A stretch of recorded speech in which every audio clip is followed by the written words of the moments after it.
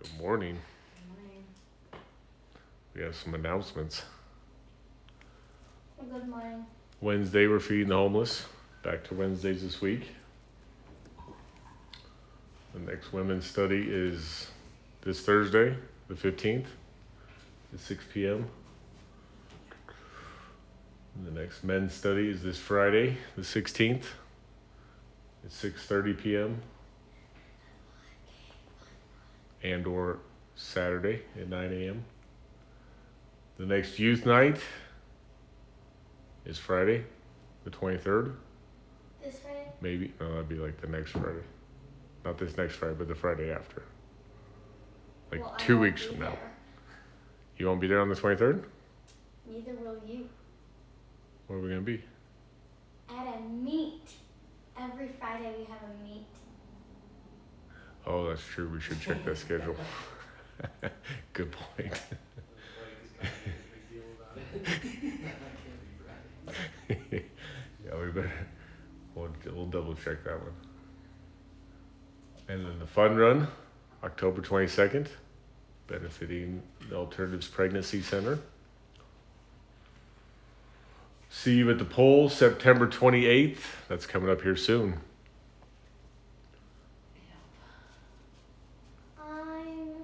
Speaking of that, I think I need more flyers. Do you? I can get you some. We can print some out right after this, okay? You want to hand out some more? Yeah. Okay. Wait, it's this Friday? No, it's on a Wednesday. It's the fourth Wednesday of the month, so it's like 2.5 weeks away. Okay, so good. Yep. And then sign up for email updates. You want your email on there? Want me to send you an email? No. You're my father. I can just text you. It's kind of that easy. There you go. There you go. Okay. Then I have a video. I tried to get it to come up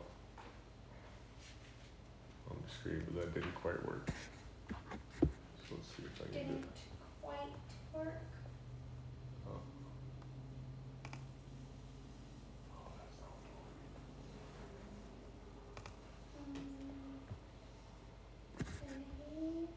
Mom, do I talk in my sleep?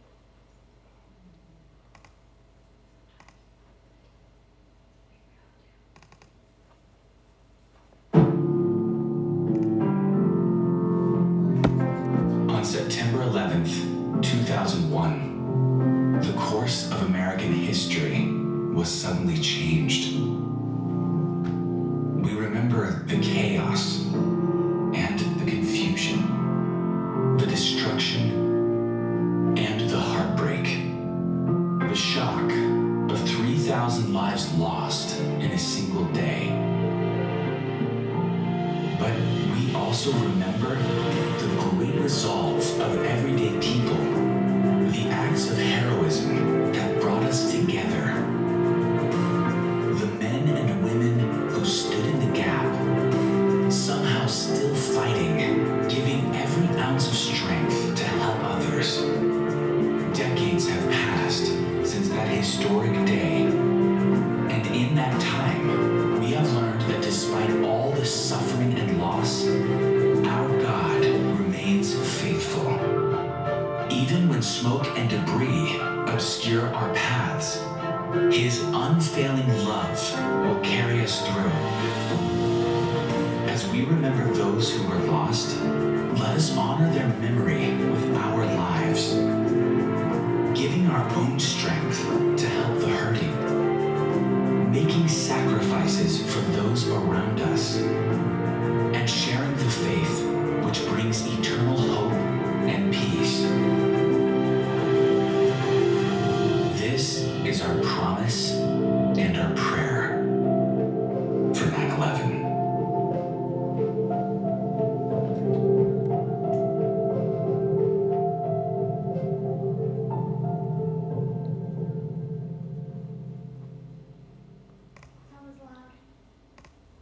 That was loud. So today is September 11th, in case you didn't know. 21 years ago. 21. Why it's 21 years ago. some men attacked the United States, and we remember that today. But I liked what that video said. So we can honor their memory. The same is for the men and women who fight for our country, right? Freedom isn't free, and that's why a lot of people despise the United States, because we are the land of the free. Freedom isn't free, but the way you can honor them is the way you live your life, right? We can help others, we can serve others, and we can share the gospel message, the news that Jesus died for them, right? And that's how we remember them. That's how we honor those who served us, who've given it all. Yeah. Yep. So, with that, we'll get started, but let's pray. Dear Father, I just thank you for this day. I thank you for this time to come together, to learn about you, to worship you.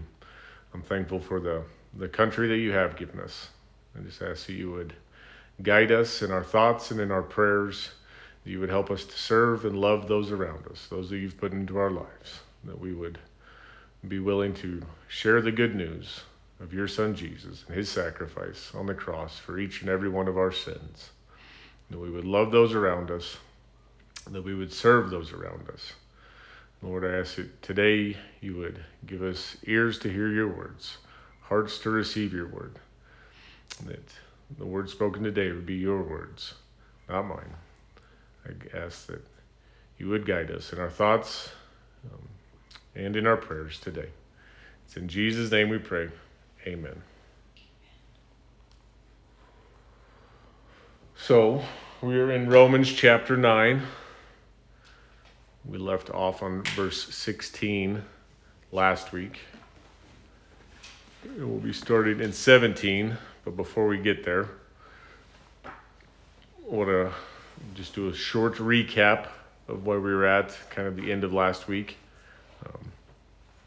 And that is here in verses 9, or chapter 9, verses 11 through 13.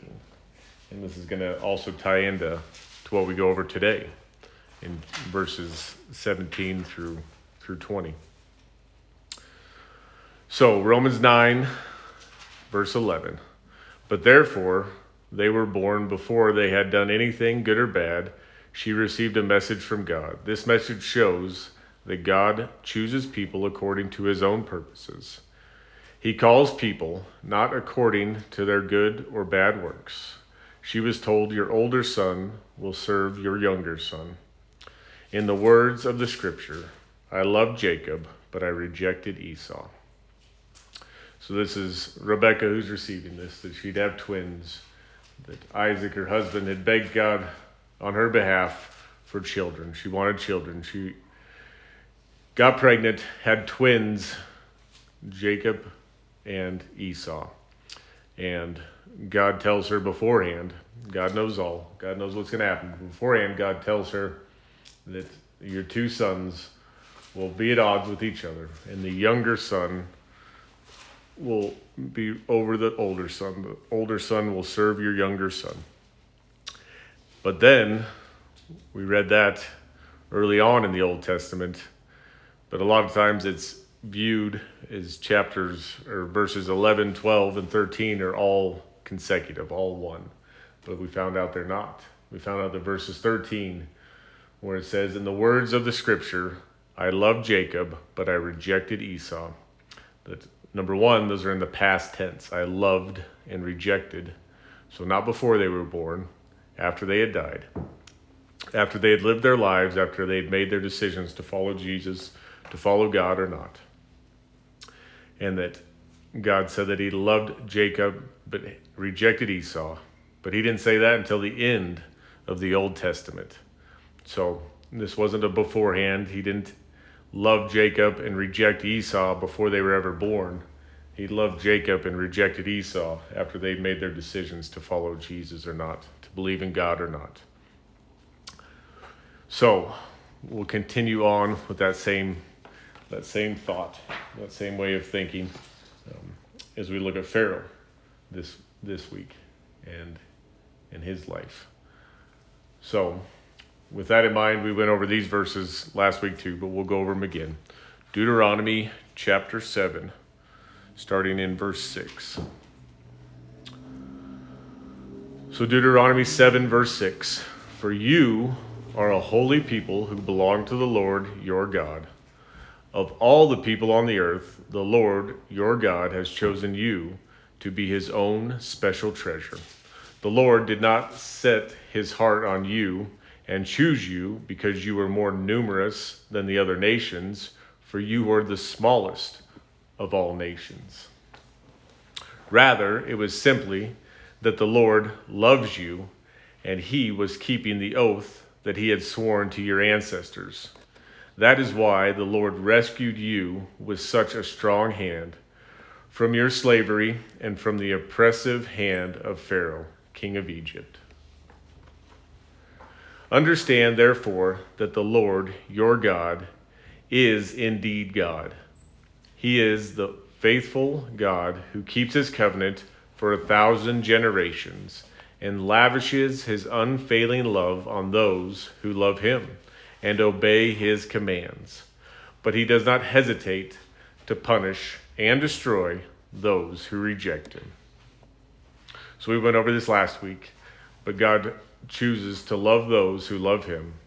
And how do we know that we love God, or how do we show that we love God? We've been over this many times. If we obey his commands, if we do what he's asked us to do. And Jesus summed up all of his commands into 2 commands. Love the Lord your God with all your heart, all your soul, all your mind, all your strength, and love your neighbor as yourself. So love God, love everyone around you, and love yourself. And those are the 2 commands. When we do that, we prove that we really do love God. We show it in our actions. But he doesn't hesitate to punish and destroy those who reject him. And that may sound harsh, but what he's really doing, he's just giving them the desires of their hearts. They want nothing to do with him, and they'll eternally be separated from God. And that's what they want, and he's giving them that desire. That's not what his desire is, and we'll go over that. So we'll continue, or we'll pick it up here. We left off in verse 16 last week, so we'll pick it up here in verse 17 this week. Romans chapter 9, verse 17. For the scriptures say that God told Pharaoh, I have appointed you for the very purpose of displaying my power in you and to spread my fame throughout the earth. So you see, God chooses to show mercy to some, and he chooses to harden the hearts of others, so they refuse to listen. Well then, you might say, does God blame people for not responding? Haven't they simply done what he makes them do? No, don't say that. Who are you, a mere human being, to argue with God? Should the thing that was created say to the one who created it, why have you made me like this? So these are the 4 verses we're going to go over today. And the best way to do that is to go back to Exodus and look at the story of Pharaoh. So I think today we're going to read the entire book of Exodus.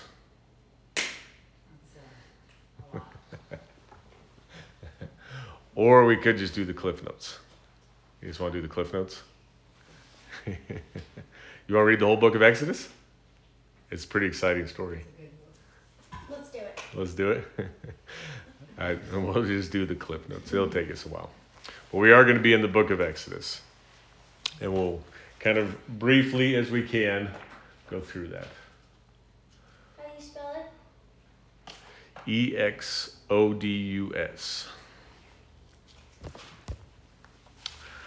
So, at this point in Israelite history, this is after Joseph. Joseph, the coat of many colors. His brothers sold him into slavery. He ends up in Egypt, but God's hand is upon him. And through an interpretation of a dream, he helps Pharaoh at that time. This is 430 years ago. He helps Pharaoh at that time to get through a famine in the land. Pharaoh has this dream, and Joseph interprets it and says, you're going to have 7 fat years, but then you're going to have 7 lean years. So you need to save up so that you can make it through the lean years. And they do, and Pharaoh puts Joseph in charge of all of that. So Joseph goes from being a slave and a prisoner to being in charge of the entire land of Egypt, and helps the people of Egypt survive this time.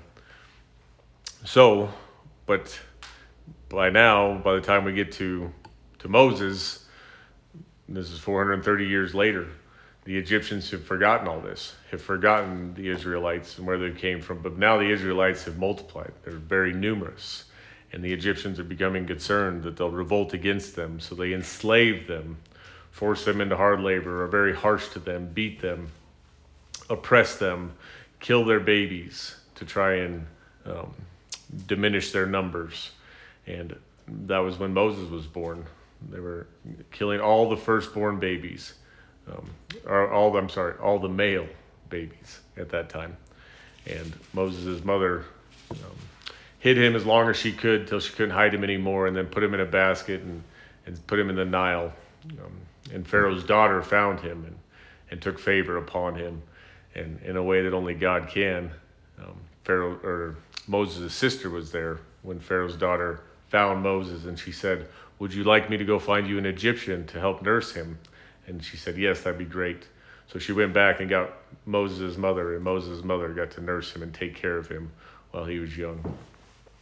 But Moses grew up in Pharaoh's kingdom, and later on became older and started to realize that he was an Israelite. So he went out among his people.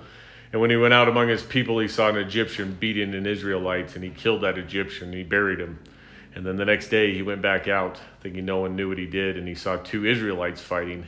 And the Israelites said, "Oh, are you going to kill us like you killed that Egyptian yesterday?" And he became scared, thinking everybody knows. So he ran away and hid, ran out to the wilderness, and God called him out there with the burning bush, the bush that was burning but wasn't burning up. And God spoke to him and told him that you need to free my people. Tell Pharaoh to let my people go. And that Moses doubted God and said, "I'm not a very good speaker. I can't speak." So God sent Aaron to speak for him. And God gave him miraculous signs to do in front of Pharaoh. And that's where we're going to pick it up here. And we're just going to go through a few verses, and it'll be fairly quick. But a few verses of each chapter, but it will kind of encompass the story. And this idea of hardening, the whole reason we're here is because we read that God hardened Pharaoh's heart. And we want to see, when did that happen and why did that happen? And I think that this explains that. So we'll start in Exodus 3, verse 18. "The elders of Israel will accept your message. Then you and the elders must go to the king of Egypt and tell him, 'The Lord, the God of the Hebrews, has met us. So please let us take a 3-day journey into the wilderness to offer sacrifices to the Lord our God. But I know that the king of Egypt will not let you go unless a mighty hand forces him. So I will raise my hand and strike the Egyptians, performing all kinds of miracles among them. Then at last he will let you go. And I will cause the Egyptians to look favorably upon you. They will give you gifts when you go, so you will not leave empty-handed.'" So God is predicting what's going to happen here. He's telling the Israelites what's going to happen. That Moses and Aaron and the Israelite leaders are to go to Pharaoh, and that Pharaoh's not going to let them go without a mighty hand, without God forcing this. That Pharaoh's going to have a hard heart towards God and towards the Israelite people. But God says that ultimately he will let them go, and not only will he not just let them go, but he will give them, the Egyptians will give the Israelites many gifts before they go. So we'll pick it up again here in chapter 4, verse 21. "And the Lord told Moses, 'When you arrive back in Egypt, go to Pharaoh and perform all the miracles I have empowered you to do. But I will harden his heart so he will refuse to let the people go. Then you will tell him, this is what the Lord says. Israel is my firstborn son. I commanded you, let my son go so he can worship me. But since you have refused, I will now kill your firstborn son.' So this is all prophecy. God is telling Moses what will happen before it will happen. So God says, I will harden Pharaoh's heart so he will refuse to let your people go. And that's what we're going to look at. We're going to look at the different signs that Moses performed, that God performed through Moses, when those happened, and then we're going to look at when did God harden Pharaoh's heart. So we'll continue on here in chapter 5, verses 1 through 3. So after this presentation to Israel's leaders, Moses and Aaron went and spoke to Pharaoh. They told him, "This is what the Lord, the God of Israel, says. Let my people go, so they may hold a festival in my honor in the wilderness." "Is that so?" retorted Pharaoh. "And who is the Lord? Why should I listen to him and let Israel go? I don't know the Lord, and I will not let Israel go." But Aaron and Moses persisted. "The God of the Hebrews has met with us," they declared. "So let us take a 3-day journey into the wilderness so we can offer sacrifices to the Lord our God. If we don't, he will kill us with a plague or with the sword." So Moses and Aaron go, but I don't read that the Israelite leaders went with him. So already the Israelites are not obeying what God's asked them to do. And Pharaoh says, "Well, who is this God? I don't know him. Why should I listen to him?" And in the Egyptian culture at this time, pharaohs thought of themselves, and the people thought of pharaohs as gods. So Pharaoh's thinking, I'm God. I'm my own God. I don't need your God. And his heart is already hard against God and is against his people. So we'll skip down to chapter 5, verse 22 through chapter 6, verse 1. 3 verses there. So then Moses went, before we get to there, so after they went to Pharaoh, what we just read, Pharaoh decides, well, I'm going to oppress them even further. I'm going to make them, they're making bricks for Pharaoh so that they can build all these cities. He says, I'm going to make them go and harvest their own straw now, but I'm still going to keep the quota the same. They still have to make as many bricks, and I'm going to make it even harsher on them and beat them even more. So he's come down even harsher on them, just for the simple fact that Moses and Aaron asked him to let the people go worship God for 3 days in the wilderness. And because they asked that, Pharaoh's became even more angry at them and is oppressing them even more and beating them more and demanding more of them. And so we'll pick it up here at the end of chapter 5 when Moses kind of comes back to God and starts to protest to him. So Exodus chapter 5, verse 22. Then Moses went back to the Lord and protested, "Why have you brought all this trouble on your own people, Lord? Why did you send me? Ever since I came to Pharaoh as your spokesman, he has been even more brutal to your people, and you have done nothing to rescue them." Then the Lord told Moses, "Now you will see what I will do to Pharaoh. When he feels the force of my strong hand, he will let the people go. In fact, he will force them to leave his land." So Moses goes and protests to God, but God says, okay, I'm going to show you what I'm going to do. And when I'm done, he's going to force you to leave his land. And earlier, God foretold that he would bless them, that the Egyptians would send them with gifts, gold, silver, clothing. So we are going to skip down to Exodus chapter 7, verse 10. And this is the first of the plagues that God sends. Oh, I'm sorry. This is not one of the first of the plagues. This is one of the first sign that God sends to Pharaoh. So Exodus 7, verse 10. So Moses and Aaron went to Pharaoh and did what the Lord had commanded them. Aaron threw down his staff before Pharaoh and his officials, and it became a serpent. Then Pharaoh called on his own wise men and sorcerers, and these Egyptian magicians did the same thing with their magic. They threw down their staffs, which also became serpents. But Then Aaron's staff swallowed up their staffs. Pharaoh's heart, however, remained hard. He still refused to listen, just as the Lord had predicted. So Moses and Aaron go. Again, we don't read that the Israelite leaders go like they were supposed to. Moses and Aaron go, and they perform this miracle, this miraculous sign, throw down his wooden staff, and it turns into a serpent. But then Pharaoh calls his sorcerers, and they do the same thing. And you ask, well, how can they do that? Well, in the spiritual realm, the evil has power too, and that they can do signs, not the same as God, not the same powerful signs, but they can imitate God. And that's what the enemy wants to do. The enemy often tries to imitate God, but can never do what God really does. And we see here that Aaron's staff swallows up the other staffs. So Aaron's serpent swallows up the other serpents, which I think is pretty cool. And if you're a Pharaoh, you would think, maybe I should pay attention to this. This seems like they are more powerful than we are.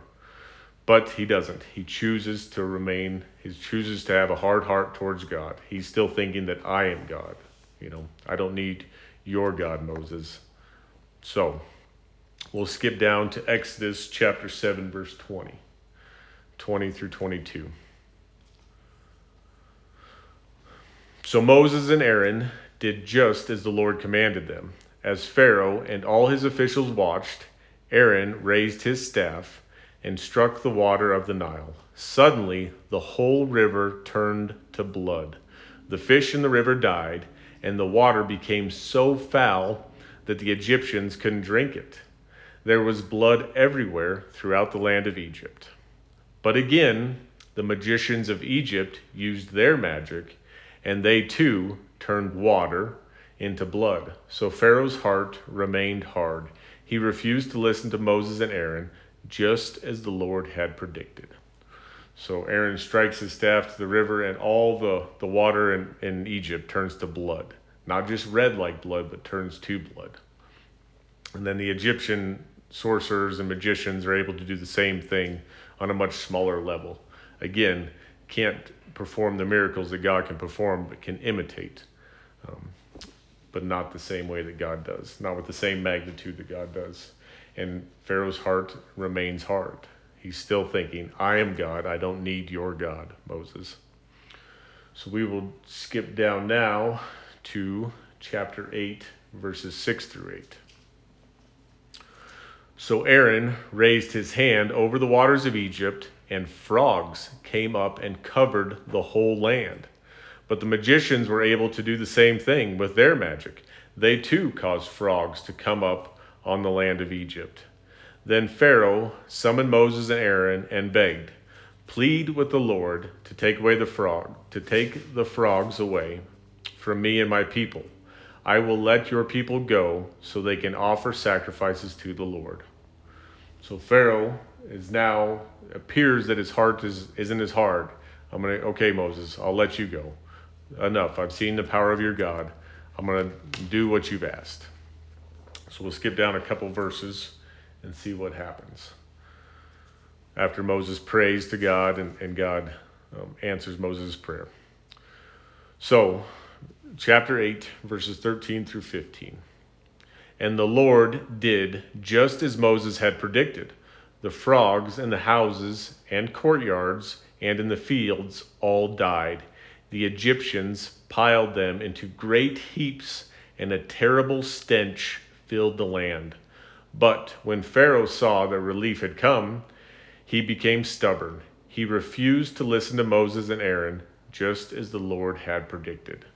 So he doesn't let the people go like he said. These terrible frogs have come and plagued his land, and he calls Moses and Aaron, okay, if you take the frogs away, I'll let the people go. So Moses prays to God. God removes the frogs. They all die.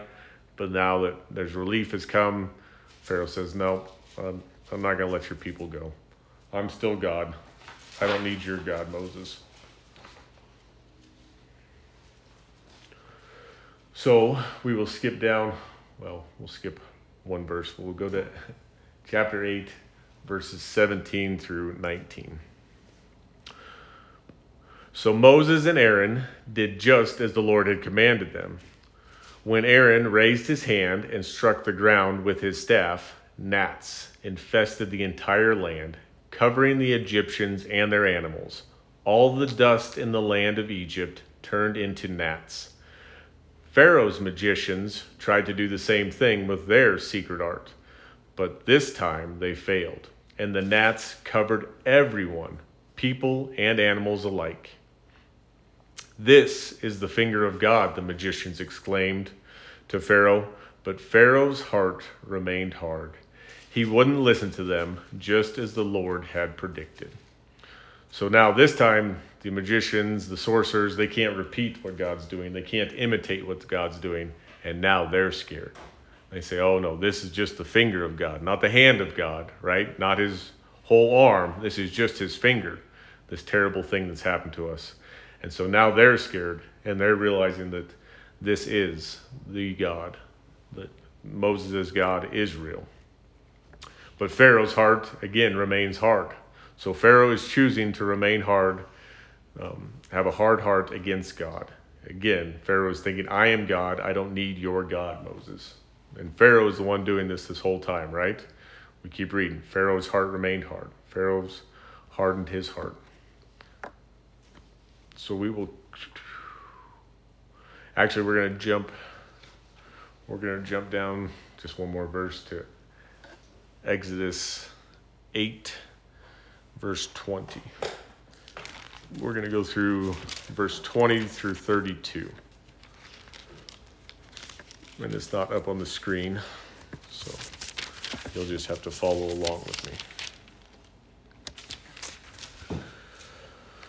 So this is the plague of the flies, but there's some interesting things that happen here, so we're going to read through it all so we can catch all the interesting things that happen. So the plague of the flies, Exodus chapter 8, verse 20. Then the Lord told Moses, "Get up early in the morning and stand in Pharaoh's way as he goes down to the river. Say to him, 'This is what the Lord says, let my people go so they can worship me.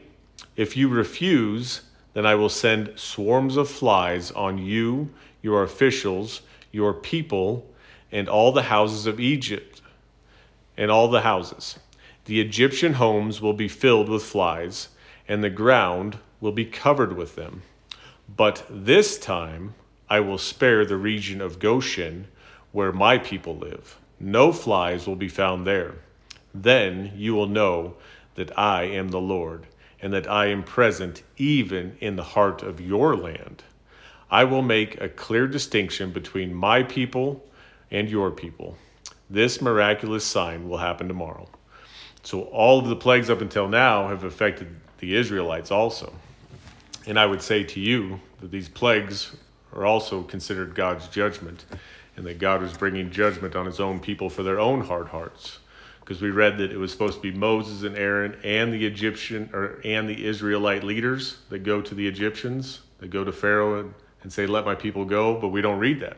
We read that only Moses and Aaron went. The leaders didn't go. So I would say to you that the Israelite nation has had hard hearts towards God, and he brings these plagues on them as well, until now. So I would say that now the Israelite nation has repented and turned their hearts back to God.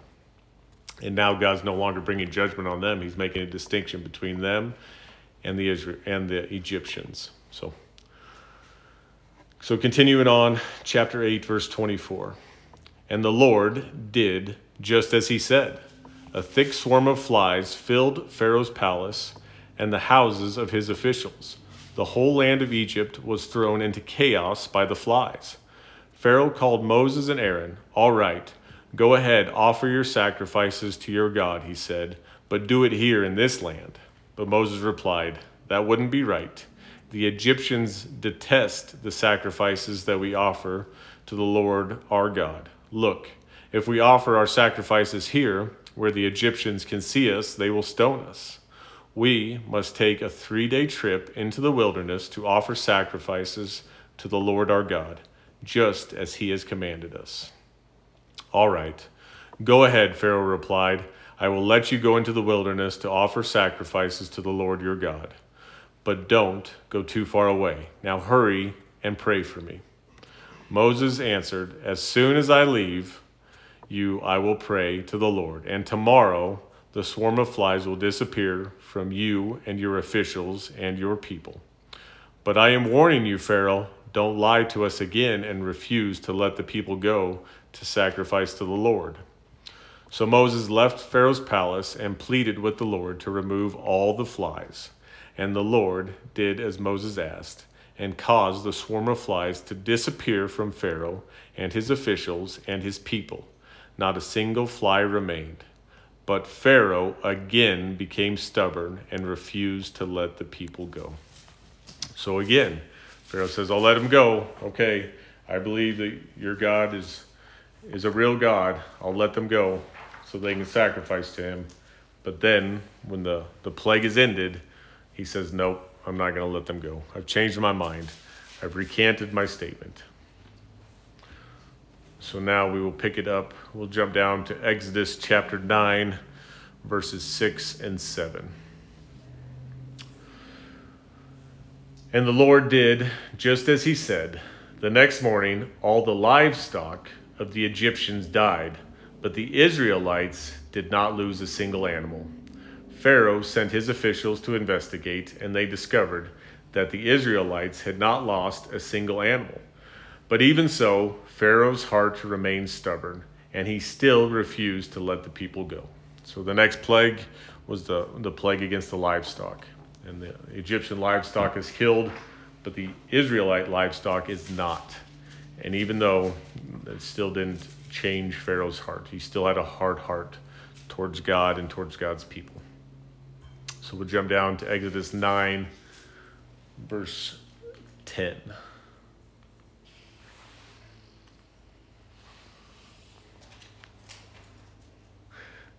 "So they took soot from a brick kiln and went and stood before Pharaoh. As Pharaoh watched, Moses threw the soot into the air, and boils broke out on the people and animals alike. Even the magicians were unable to stand before Moses because the boils had broken out on them and all the Egyptians. But the Lord hardened Pharaoh's heart, and just as the Lord had predicted to Moses, Pharaoh refused to listen." So now this is the first time we hear that the Lord hardened Pharaoh's heart. So up until this point, Pharaoh's heart has been hard on his own account. He's chosen to reject God. But now we're at the point here where the boils have broke out after we've been through many plagues. Now God has hardened Pharaoh's heart.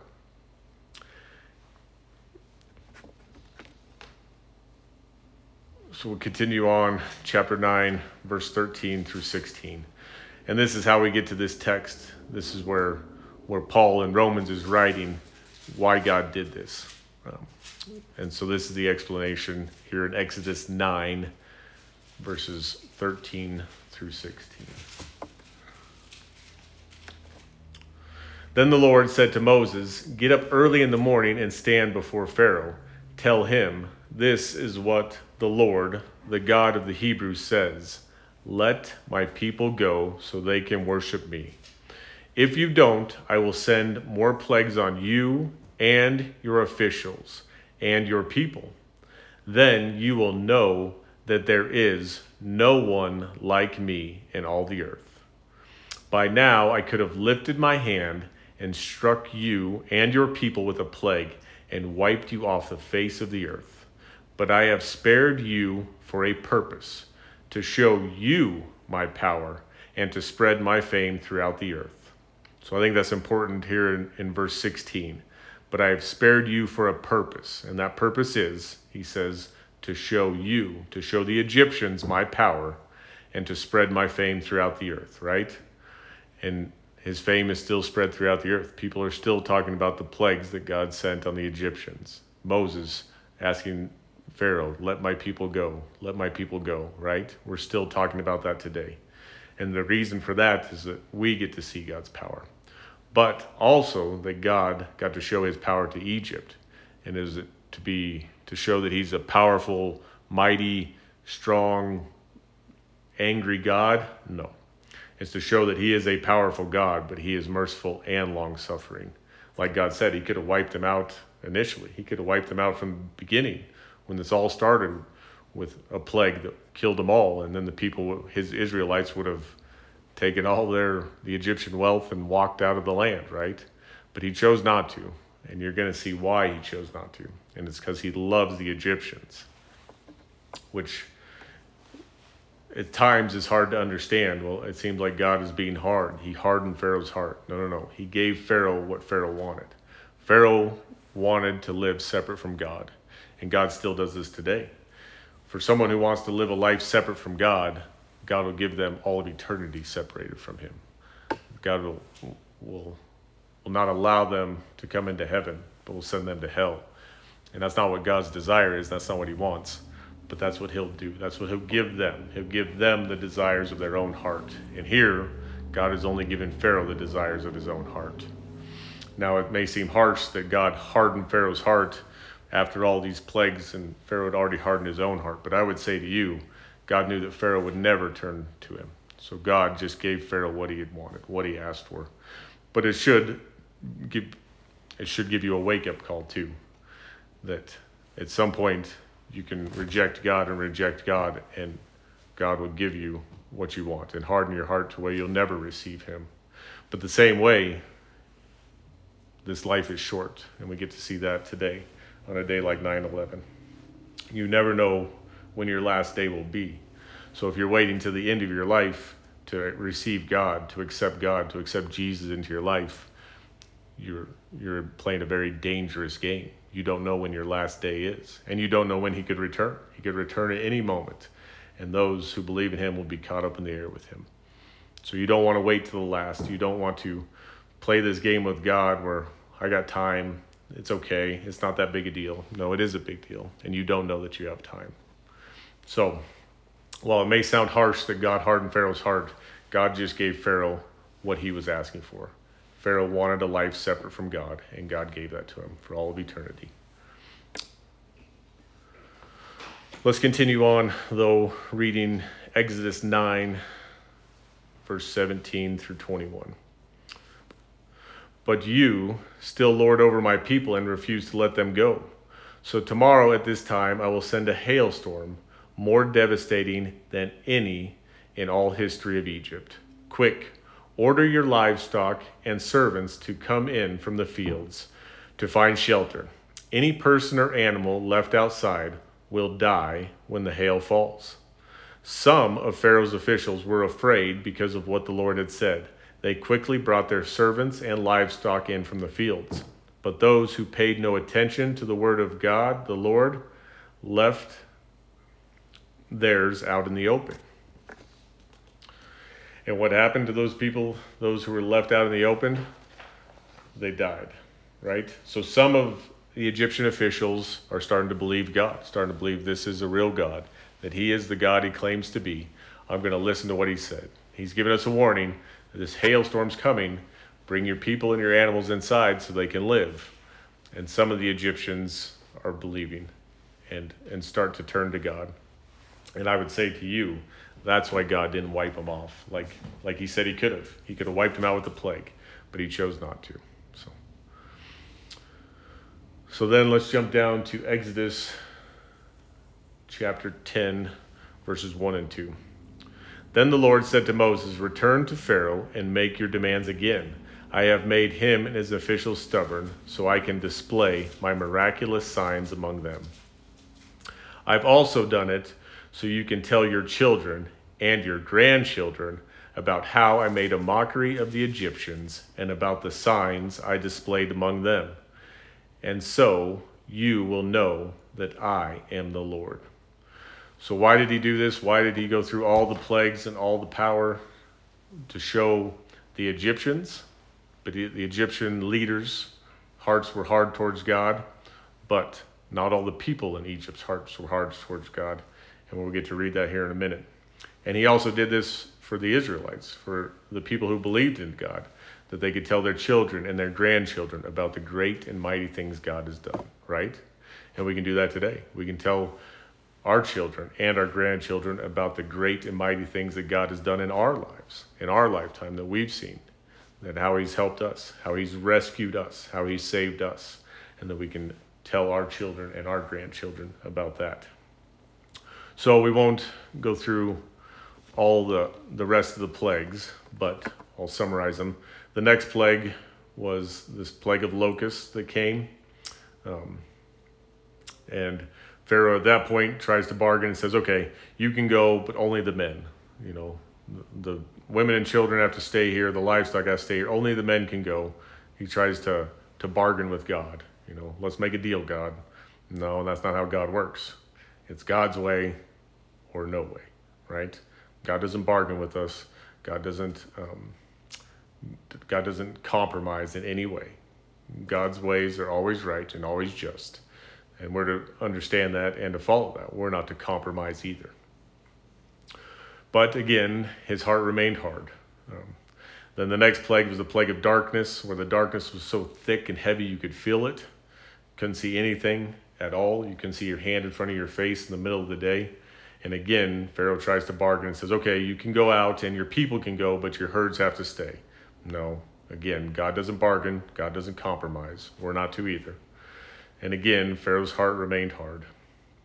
And then God brings the death of the firstborn males in all the land of Egypt. But he passes over anyone who put the blood of the lamb on the doorpost. He passed over those homes. But those who didn't have that, he killed the firstborn, both of the males, the humans, and of the livestock that were left. So we will pick up after God has sent that plague, after all the firstborn have died. We'll pick that up here in Exodus chapter 12, verse 31 and 30. Well, we'll go Exodus chapter 12, 31 through 36, I believe.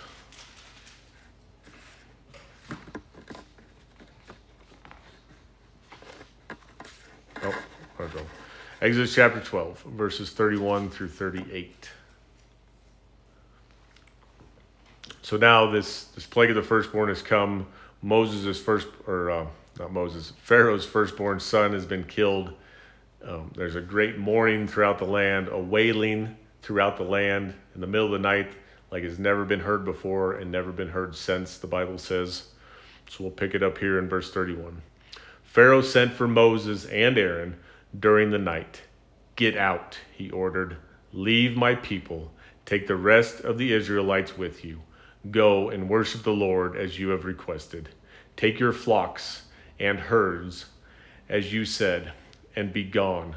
Go, but bless me as you leave. All the Egyptians urged the people of Israel to get out of the land as quick as possible, for they thought, we will all die.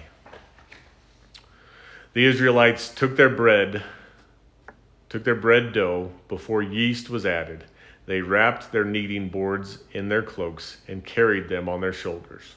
And the people of Israel did as Moses had instructed. They asked the Egyptians for clothing and articles of silver and gold. The Lord caused the Egyptians to look favorably upon the Israelites, and they gave the Israelites whatever they asked for. So they stripped the Egyptians of their wealth. That night, the people of Israel left Ramses and started for Succoth.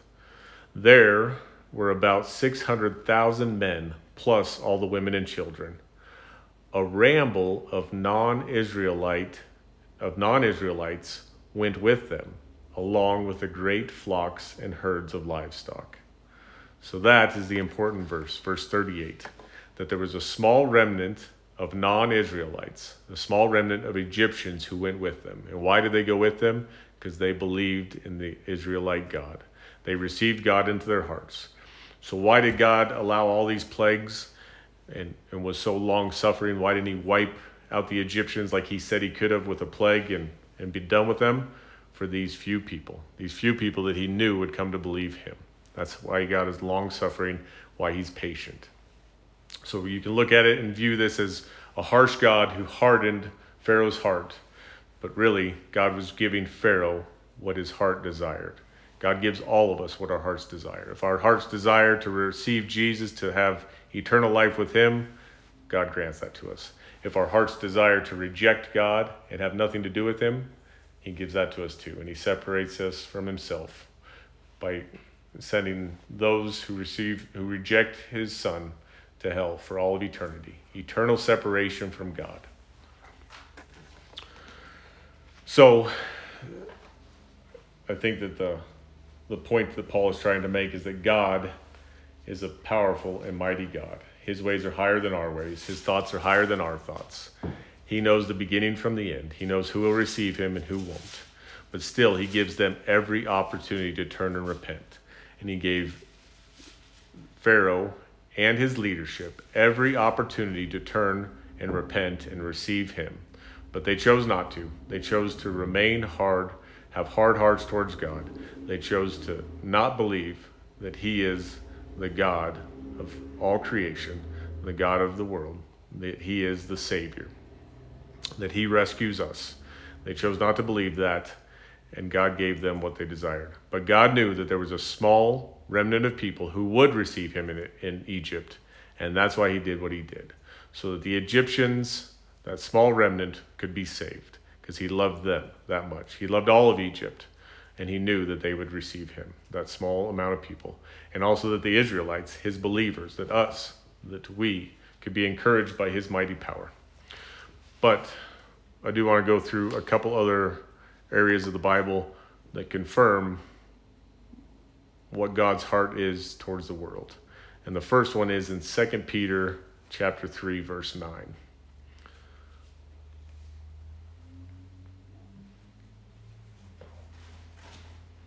So 2 Peter chapter 3, verse 9. The Lord isn't really being slow about his promise, as some people think. No, he is being patient for your sake.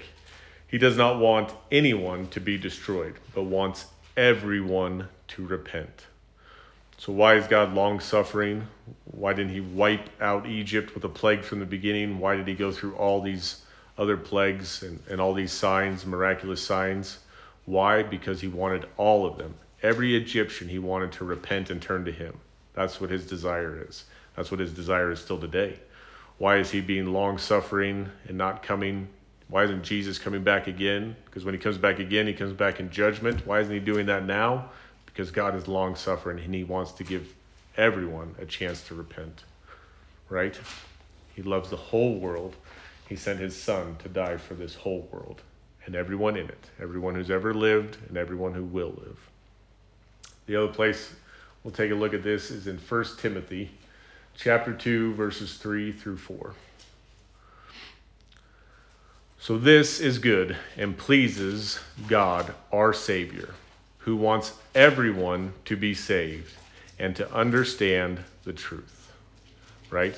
So God's desire is that everyone would be saved. Another way that you could look at saved, God saved the Israelites from the Egyptian slavery. Yes, but I think a better word for that is he rescued them. God rescued the Israelites from the Egyptian slavery. And here, God wants to rescue everyone. And God saved us, yes, but I think another way to think of that is God rescued us, right? We were in a place where we were dead to our sins, dead to our trespasses, and that God rescued us. He paid the price that only he could pay, that we couldn't pay. He rescued us from eternal separation from him, that he sent his son to die in our place, that if we receive Jesus into our hearts, we can have eternal life, that we can have a life with him forever, never be separated from him again. So God's desire is that all would come to be saved, that he would rescue all. His hand is reaching out to all, and it's everyone's individual choice whether or not to receive him. Even Pharaoh's. God gave Pharaoh that choice too. You see that also with Judas, and we went over this last week. But even though God knew that Judas would betray Jesus, Jesus knew that he would betray him, Jesus still chose him to be one of his 12 disciples. Jesus gave Judas every opportunity to choose to receive Jesus as the Savior. But Judas's heart was hard. And what happened at the end? God gave him the desires of his heart. He would be eternally separated from God. He was with God. He knew God. He walked with him, but he never gave his heart to him. He didn't want to receive him in that way. But God gave him every opportunity to, even at the Last Supper, where Jesus washes Judas's feet, knowing that just right up ahead, Judas will betray him and he will suffer greatly. He knows that's going to happen, but he still gives him that opportunity. He still loves him that much that he would wash his feet, that he would serve his enemy. That's the God that we serve. Not an angry, not a harsh, not a mean God, but a very loving, compassionate, patient, long-suffering God whose desire is that everyone would receive him. Everyone would turn from their sins, receive Jesus, be rescued, be saved. So we'll finish up today. We'll go back to Romans 9, 19, and 20 and look at these last couple of verses. Again, because I just want to, one more point we want to go over. So Romans 9, 19, and 20. Well then, you might say, why does God blame people for not responding? Haven't they simply done what he makes them do? No, don't say that. Who are you, a mere human being, to argue with God? Should the thing that was created say to the one who created it, why have you made me like this? So who are we, mere human beings, to argue with God? God's ways are higher than our ways. God's desire is that everyone would be saved. And God has set up this world and all the things that will take place in this world to give everyone every opportunity, the best chance to know him, to receive him. That's why God does what he does.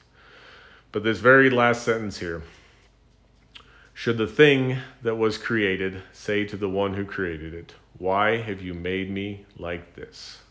And it seems like right now the enemy is using that against people. Why have you made me like this? You should have made me a boy, or you should have made me a girl, right? And that's the enemy that does that. The enemy is putting that into people's minds. Why have you made me like this? God, you made a mistake. But I can assure you, God doesn't make any mistakes.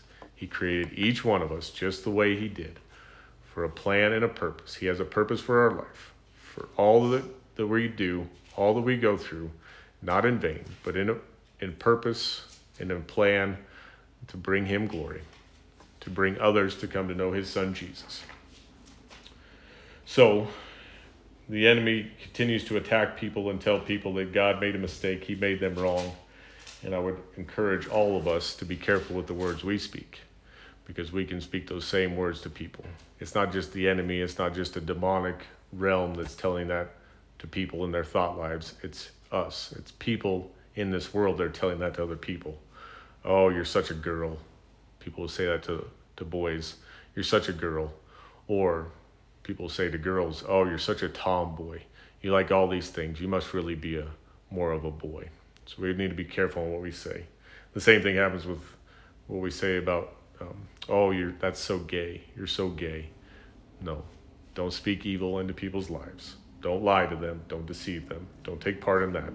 Be careful what our words are. Our words can either speak life and truth into people's lives, or they can speak the lies from the enemy. And we need to be very careful on how we treat others and the words that we speak into others' lives.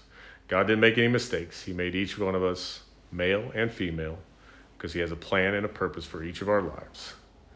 And that God doesn't tempt us to sin, but the enemy tempts us, and our own selfish desires tempt us into sin. And rejecting God's creation is sin. And that we don't want to encourage anyone to go down that road, and we don't want to belittle anyone into thinking that they're less than what they are. And what they are when they receive Jesus into their life is they're children of God. They're God's own precious children. And we need to view everyone that way, right? Because God chose all of them. That his will is that all should repent and turn to him and be saved. And with that, that's it. Do you got any questions? Do you? Okay. Okay. So the first question is, let me go back to that.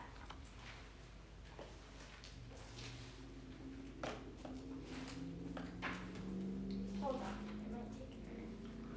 Hold on, it'll take a minute. Just a minute. Okay, well, we have just a minute, so you're good.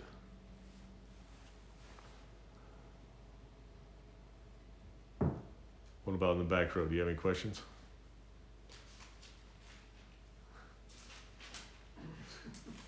Are you in the back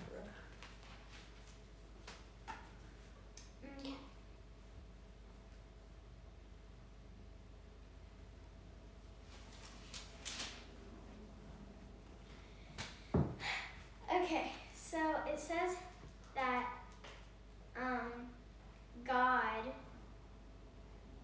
Wait, no, it says that Moses and Aaron like put their staffs and they turned into snakes, and then the other sorcerers or whatever they are turned their staffs into snakes. And I don't get how they did that. How they did that? So, outside of our world, our physical world that we live in, there's a spiritual world, right? That's the unseen world. And that unseen world is filled with angels and demons. And the demons are fallen angels, right? Ever been over that? Do you understand that part? That when Satan fell, a third of the angels went with him, chose to follow him, and that's the demons. So you have this spiritual battle that goes on in this spiritual realm. And like another place that we're told, not to try and seek after the dead. And there's mediums who can call in the dead. We read about this with Saul and Samuel. Saul calls to Samuel after Samuel had died, and this medium, this person is able to connect with them in that spiritual realm. So God tells us not to do that. Well, he wouldn't tell us not to do it if you couldn't. So obviously it can be done. There's a spiritual power there, a spiritual realm. And I'd say that that's what those sorcerers and magicians are tapping into, that spiritual demonic realm.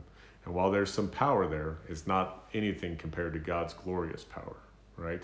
So they may be able to imitate on a very small scale the great and grand things that God was doing, right?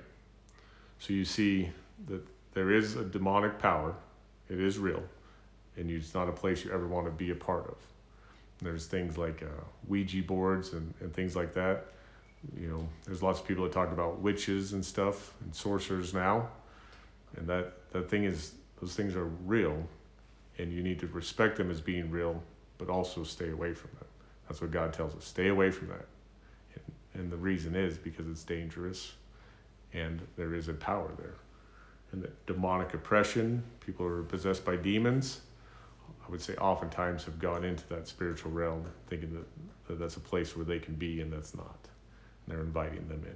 So there is a real demonic power, but it's not anything compared to God's glorious power. So while God is turning the Nile and all the waters into blood, they're turning like a little jar of water into blood, right? So they can imitate God, but they can't do the same glorious things as God. Does that make sense? Okay. Okay. The second question is, why would God harden his heart if his heart was already hardened? It would just made it worse, wouldn't it? That is a very good question. And I would say to you that there at the end, Pharaoh's trying to waver with God, trying to bargain with God, and playing with God's people. And I would say that God knows that Pharaoh will just continue to do that, and that it'll never be where he receives God, but he'll try and bargain to compromise, to get God to compromise. And God never compromises. God is always true, and we're never to compromise either. And oftentimes Christians compromise, and oftentimes the Christian church compromises, and it's always been bad every time it happens. So God hardened Pharaoh's heart. He gave him what Pharaoh already wanted. Pharaoh didn't want God in his life, and God said, okay. I'd say most of the time that doesn't come till the end of a person's life, when they breathe their last breath, and that's their deciding factor. Well, God did it while Pharaoh was still alive. And the reason that God did that was so he could display his glorious power. And what did he go on to do? He freed the Israelites, just like he said he would, and that they left a very wealthy nation. They stripped Egypt of all of its wealth, just like he said would happen. But then as they leave, Pharaoh changes his mind again, right? And comes after them, is going to kill them at this point. And what does God do? God allows them to cross the Red Sea, right? displays his majestic, glorious power. So the reason that he hardened Pharaoh's heart was so that he could display his power. He knew that Pharaoh would never receive him, but he knew that those few people in Egypt would, and they got to see his power and believe in the one true God. And you will get to meet them in heaven someday. Okay, this one's a really good question.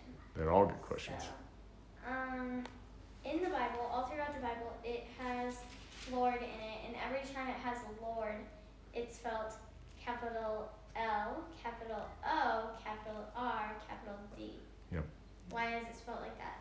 So different translations do it differently, but most of the time, like when it comes to the male pronoun, like he, if it's referring to Jesus or to God, they'll capitalize the H. They're capitalizing it to give God reverence, to show that he deserves that honor, that special higher place. And where in your Bible they're capitalizing all of the word Lord to show that he is that holy and that glorious, that he's that much above the rest. Okay, and then here, let me get to another page that I saw that I noticed. Yeah, keep going. You'll see in the Bible, like, when it's not capitalized and it's lowercase everything, that's not our God they're talking about. Do you know what I'm saying? I do. Okay, and then it says, for Jesus, wouldn't that represent God too? And it doesn't have it all capitalized. Oh, does it just have his name capitalized, Jesus? Jesus. Just yeah. J. Yeah, J. just the J. That's God. He's still God, and it's still giving him that reverence by capitalizing his name. And different translations do it differently. That's one thing that I don't like about the New Living Translation, is that when it comes to a lot of the pronouns referring to God, like he or him, and it's referring to Jesus or to God, the New Living Translation oftentimes doesn't capitalize the H in he or him referring to Jesus, which I don't like because I think it should. And I like what yours does. It goes on to capitalize all of it, to make a very clear distinction. We're talking about God here, and that he is holy, that we should give him that reverence of being holy, that special honor. Okay, and then my last question is, how are witches real? How are witches real? So there's that demonic realm, right? That spiritual realm. There's our physical realm here, the life we're living now. And outside of the world that we can't see is that spiritual world where the angels and the demons are, right? And the witches are real because they choose to allow those demons into their life, okay? And those demons have power, more power than what we have, but a whole lot less power than what God has. It's not even comparable. So those witches are real because they are letting those demons into their life, and they're trying to tap into that power. How do you know that? How do I know that? That they're real? That the angels and the demons are real? No, that the witches, all the bad people are real. Mostly, I think the best way to look at that is when we go back and look at Saul and Samuel, and you have that medium or that witch who is contacting Samuel after Samuel's died. So Samuel's died, he's in the place of the dead. And this place, this is before Jesus, so this is the center of the earth. There's the righteous dead and the unrighteous dead. And it's separated by that great chasm. We've studied through that, right?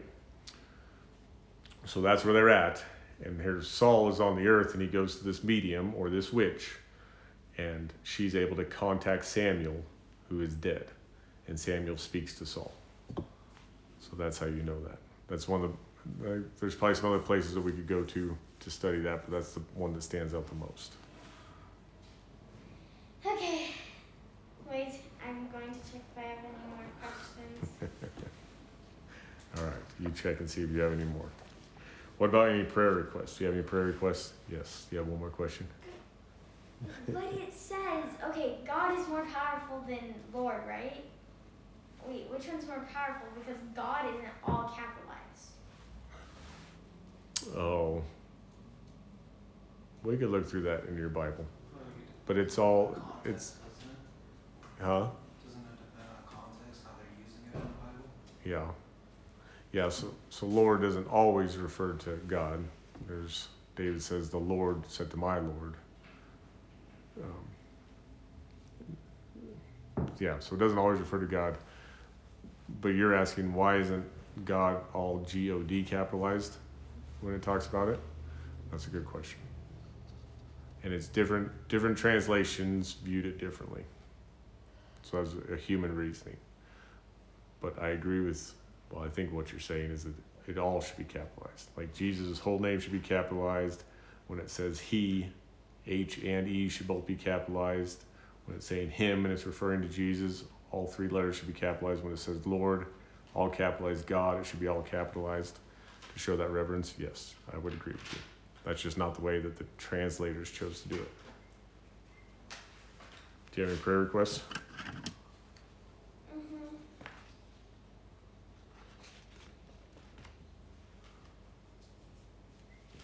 Okay. Yes. Yes, I do. Just give me a second.